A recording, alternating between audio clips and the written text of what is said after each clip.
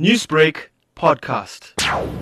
There is great sadness in my heart that I want to announce the passing away of Mr. Jay Singh, a businessman, a philanthropist who was in hospital for the past 2 days because he was suffering with his kidneys and was on dialysis.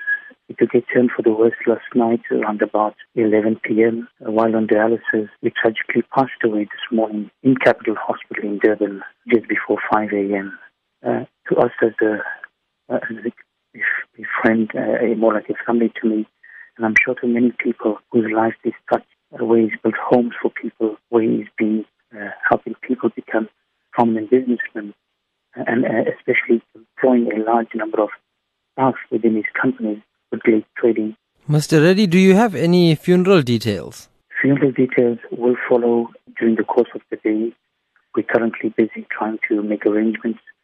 Now, Mr. Singh was quite a prominent businessman and philanthropist in KwaZulu-Natal in South Africa. How would you want to see his legacy being kept alive after his passing? Well, I think the legacy of Mr. Singh must continue to his family, to his children, in that he was able to build, much needed homes for people that never knew they could hold their home.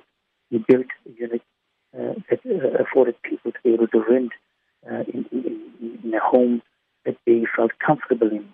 And he actually made, through his business empire, he actually built other businessmen from becoming successful businessmen. He leaves behind his wife, Shireen Anamale, his son, Ravi Jagadisan. He leaves Tasveer Singh as well, and he leaves his daughters behind and his grandchildren as well, a host of brothers, sisters, and other family members.